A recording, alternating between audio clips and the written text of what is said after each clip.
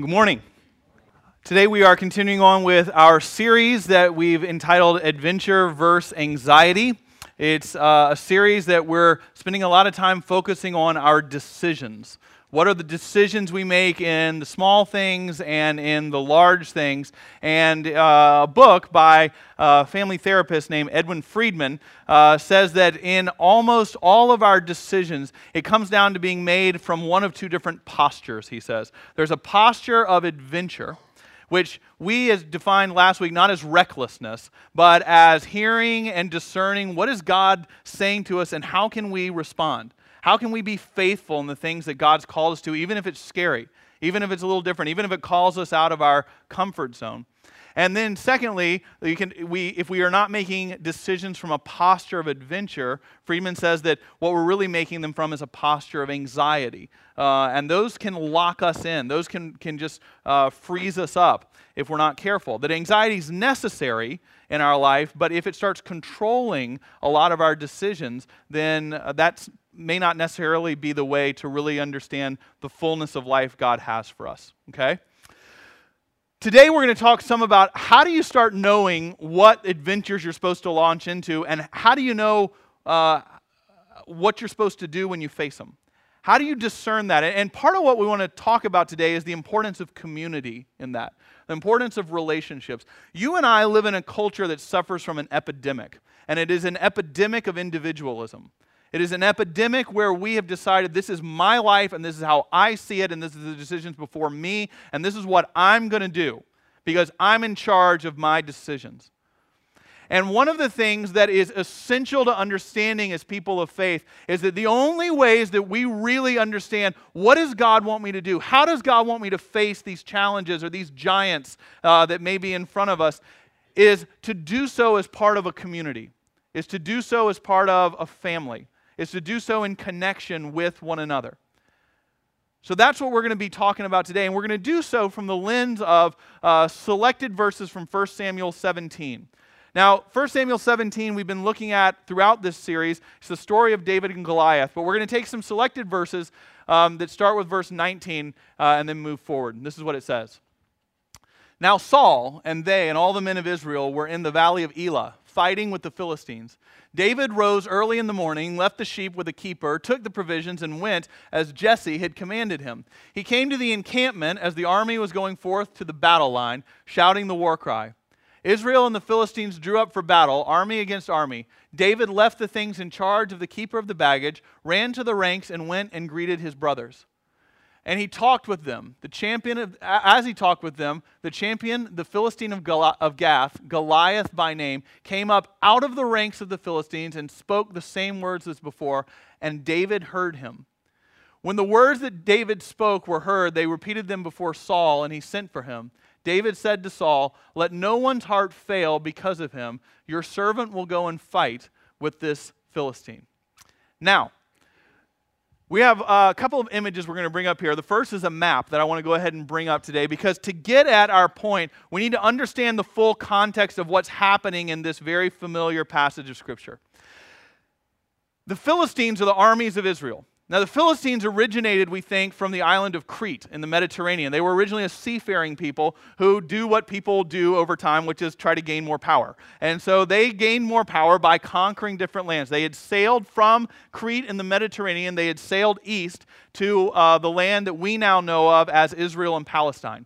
And where they had conquered and sort of set up before 1 Samuel 17 is there were these 5 cities that they had controlled and that formed their sort of confederation. And they had occupied them for years, occupied the people there, occupied these villages and tribes and towns, and they had established their own way of being. But what they really wanted to do was, after establishing that, they wanted to move to the east, where the real centers of population were for Israel, which is Jerusalem, the capital, and then some of the other towns like Bethlehem and Hebron that are there. And so how to do that, and how you do that, is that you had to move from this coastal region towards Jerusalem through some valleys, because you're going up in elevation. Jerusalem is in hills, okay? And so the way that you journeyed, especially with an army, was that you traveled through from the west to the east along these valleys. And the valley that they chose to travel in is the valley of Elah. Now, the valley of Elah is famous for other armies that tried to move from the west towards Jerusalem. The Crusades had several battles, huge battles that were fought in the Valley of Elah as European soldiers trying to recapture Jerusalem, just as we see here, landed their ships and marched up through the valleys. And the Valley of Elah was where several battles of the Crusades were fought. The reason that armies would want to engage other armies in the valley is because there's a strategic advantage anytime you're fighting of holding the high ground. So what happens is that the Philistines are traveling along this line here through the Valley of Elah from west to east, trying to get to Jerusalem. And Saul raises an army that comes down to get between Jerusalem and the Philistine army. And so what they do is that they're on the northern edge, sort of where this town of Ezekah is. They're on the northern ridge, and they start following the Philistine army, but they have the high ground. They're on the ridge line, and the Philistine army's in the valley. So the Philistine army sort of says, well, we're kind of sitting ducks down here. If they attack us, they'll be coming downhill at us. So the Philistines, then they climb the opposing ridge. They're down around this town of Soko. And so they're down here on the southern ridge, and they're being mirrored by the army of Israel, which is on the northern ridge, and who is keeping themselves between the Philistines and towns to the north, like Jerusalem. Does that make sense? So you've got these two armies sort of locked in stalemate on these two ridges with this valley floor in between them, and neither of them is going to charge. Because if you charge, you have to charge down from your high point, down into the valley where you're a sitting duck, and then you have to climb the ridge to the opposing army who has the high ground, and it gives them a huge advantage over you. And so they're just locked in this stalemate. So what the Philistines do is they then decide to resort to a tactic of battle that was not uncommon in the ancient world, and it's called single combat. Single combat. Single combat is like it sounds, and it's like what happens in this passage, where instead of having two armies fight, you send one of your champions to fight the champion of the other army on neutral ground, and the winner would decide the entire battle. So the Philistines challenge Israel to a battle of single combat. This is how great ancient warriors gained their fame. One of the most famous, for example, is Achilles. If you've heard of the Greek warrior Achilles. Thucydides writes about him, and Achilles was not just some warrior who had a big adventure. Achilles gained his fame by fighting in single combat for his king. He was known as such a champion. His king would allow him to fight to decide an entire battle, and Achilles' name spread and became well known to the point that Brad Pitt then played him in a movie, which is, kind of a big deal, right? Who would play you? Brad Pitt. Of course he would. So that's Achilles. You gained a lot of notoriety through this. And so the Achilles for the Philistines was Goliath. Goliath was a proven champion. Goliath was, the scriptures tell us, a certain number of cubits high, and so academics and people much smarter than me have to debate what a cubit is, and no one can quite decide what a cubit actually is, but we know it's roughly what it is, and we know that Goliath was at least 6 feet 9 inches tall. Okay, and maybe a bit taller. He was huge. He was enormous. And so he's this champion that comes out, this, almost 7-foot giant. He would come down from the southern ridge from the Philistine army. He'd go into the valley floor, and he would taunt and yell at the Israelites to send one of their champions down for single combat. But as we read last week, it says that Saul and the soldiers of Israel were locked, and they were paralyzed in what? Fear, we read about, and dismay. They were locked in fear and dismay because they looked at Goliath and like, no one can fight him. We all know how single combat works, and Goliath was massive. He had 3 kind of types of armor and instruments. He had a huge sword that he carried with him. He had a spear. It says that if you read in the passage we've read before, it's thicker than a weaver's beam, it says. This was a spear that he could only throw. It was very heavy. He could throw it at really close range, but it was so powerful that even if you had a shield up or your armor on, it would penetrate you and could kill you even through your armor. And then lastly, he was in a helmet, and he had body armor on that historians think probably weighed about 100 pounds. So he's this massive guy just full of armor with this huge sword and this spear, and he knew how to use them and had triumphed over many other soldiers. And he's taunting Israel. And for 40 days, he comes down from the southern ridge, and he goes into the valley, and he says, who's going to fight me? Who's going to fight me? And all the soldiers hear this taunt, and they are paralyzed. Except for on the 40th day, something happens. There's this young teenager named David who shows up because his father Jesse has told him to bring some provisions to his older brother, three older brothers who are fighting in this battle. They're not fighting much, so they need provisions. They're sitting around for 40 days just not doing anything. And David hears Goliath's taunts. But David hears them as a shepherd rather than a soldier. I want to say that again because it's really important. You get this. David doesn't hear the taunts and challenge of Goliath like a soldier because he's not a soldier. He hears it different from everyone else there. He hears it as a shepherd. Now, as a shepherd, David knew how to fight. And that's clear in the passage. It says that he has had his family's flock of sheep attacked by lions and attacked by bears, and he has fended them off through fighting. David is experienced as a shepherd, and he knows how to fight, but shepherds fight differently than soldiers. Shepherds fight with an instrument that is known as a sling. And a sling, and just so we're clear, was not some little toy that like you can buy at the dollar store that's like a little stick with the V and the rubber band that you pull back and sort of launch, like pebbles at people. It was something very different, and this is another illustration we have.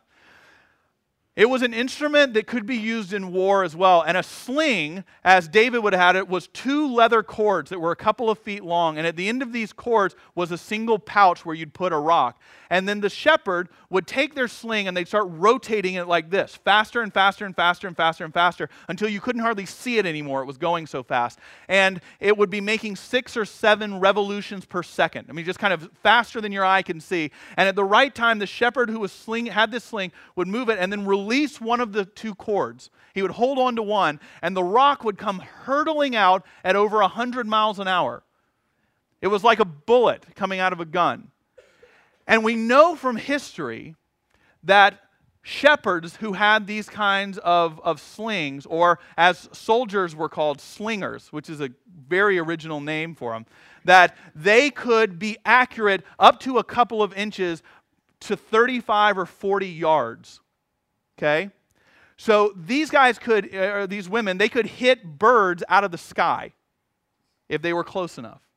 So they were incredibly accurate with these rocks that were going 100 miles an hour. And modern forensic scientists have done tests that if you were hit, for instance, in the forehead with one of these rocks, it would crack your skull instantly and you were probably dead. At best, you were knocked unconscious and you were defenseless for your opponent to come and finish you off. And that's one of the two happens to Goliath. David doesn't hear the taunt of Goliath like a soldier, where you make a bunch of decisions about how you fight with swords and spears, and there's this whole ritual and tradition and everything else. David hears differently. He hears Goliath's taunt as a shepherd, and he fights like a shepherd. David doesn't see some big, undefeatable giant in front of him. David, as a shepherd, sees a really big target that can't move. Seriously. Malcolm Gladwell makes the point that the moment David started doing this, everything changed. That when he came down from the northern ridge into the valley, everyone had a reaction. Goliath, we know, has a reaction. He says, "Who are you to come at me? Who are you that you're the best they can do?" We know that most likely that the soldiers of Israel saw David coming forward and had the exact same reaction. They're like, "Are you kidding me? He's fighting for us? We are definitely in a lot of trouble." And we know that most likely that the army of the Philistines on the southern ridge saw David coming down and thought, "This is in the bag. This is going to be so easy."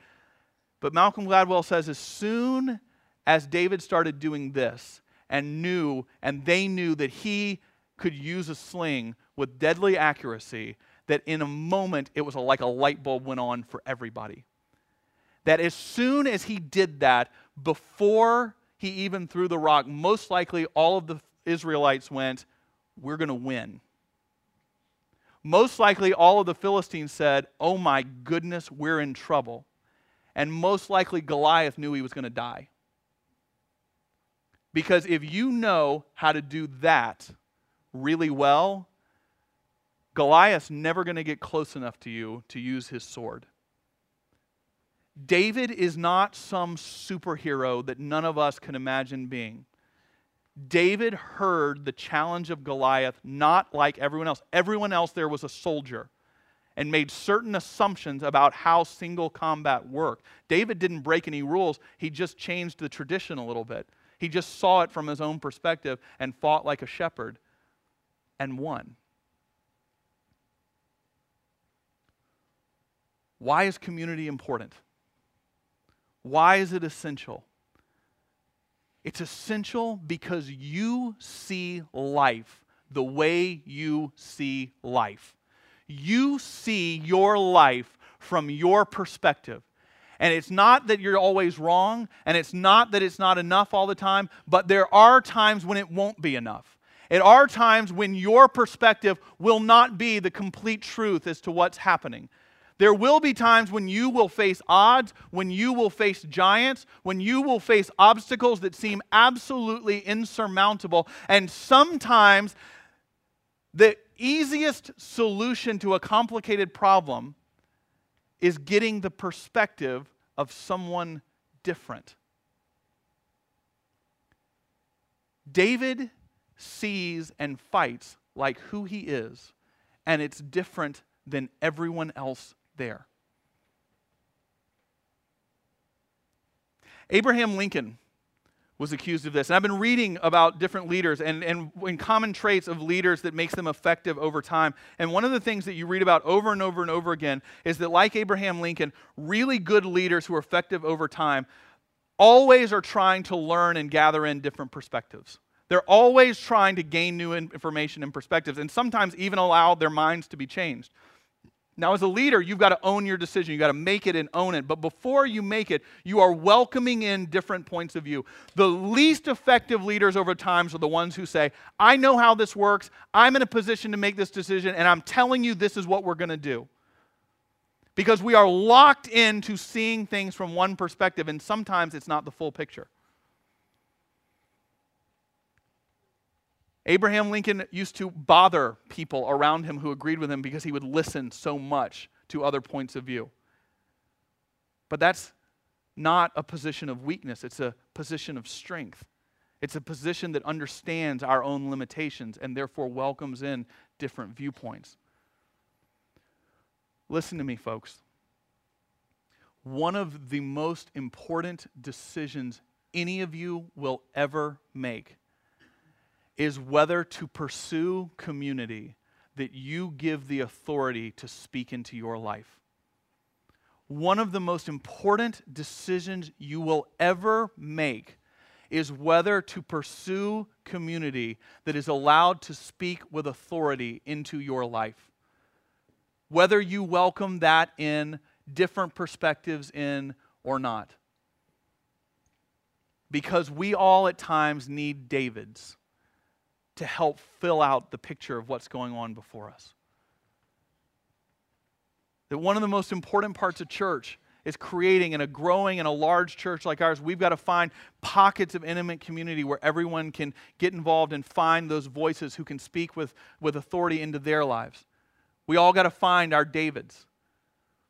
And so we're doing that. We work at Midweek Connect and through youth group and through children's ministries and through all these different things that we do. But we want to do more. We understand that we need to lean more into this as a church. And so in the months that are coming, we want you to know that we're going to be launching a whole new round of small groups. The first time we've done this in a long time, that is going to be church-wide, available for anyone to get involved. We're going to start training leaders for this in order to create pockets of community where anyone can come, in order to have folks that walk with them and pray with them and speak from new perspectives into each other's lives. We're talking about retreats. We're starting new Sunday school classes. We're trying all different kinds of things because we need to have just countless opportunities for folks to come together and say, this is where I'm having folks speak into my life. This is where I'm seeing different perspectives. This is where my horizons are being expanded rather than me shutting down in anxiety and going, hey, I'm in charge and I'm going to make this decision. That is almost always not the way you want to live. It is not enough to just be here on Sunday for an hour. It is not enough for your walk. We must have people that we are doing life together with and speaking truth and hearing truth from one another. David is not some superhero that we can't be. David had a different perspective than every professional soldier who was there, and his perspective and his fighting ability made all the difference in the world. And if we could have that, it would change our lives more than just about anything else. So that when we come here on Sunday, we don't just look out and go, oh, I know them, and they go to this school, or they're in this work here, and their kids have this resume, and it's how amazing they are, and we have these 5-second window dressing excuses for community on the patio and feel like we know people because we know their names and their background and what college team they call for. This isn't about having more people you can play golf with. It's not about having more people that you hang out with and watch games with. It's about having people speaking into our lives so that when we're out here and when we're together and when we're out on the patio, we're not just saying, oh yeah, you may see Nathan here, or you may see Dustin here, or you may see Jill here, or you may see Bill here, or you may see Chuck here. That's who you may see. But you know what I see when I see them? I see David. I see somebody that spoke into my life when I was struggling with obstacles and giants and all kinds of things that I didn't know the way forward on. And by their perspective, by them speaking from their point of view, my horizons and my future changed as never before. Sometimes it's that simple. And we miss it because we're professional Christians who just make decisions the way we do and we know how it works. And sometimes we all need a David. Amen? Let's pray. Lord, we ask that you would help us to make this decision and make it again and again, to gather with people who can speak the truth and love to us, who can walk with us and pray with us. That you would help us find these pockets of intimate community where we welcome in different perspectives, because while we may sit there and go, how can that be enough? We see with David that sometimes it is. Sometimes a different perspective can change everything. So may we pursue this and seek this and find this, and may different perspectives change us all. Change our lives as David changed history. We pray for this in Jesus' name. Amen.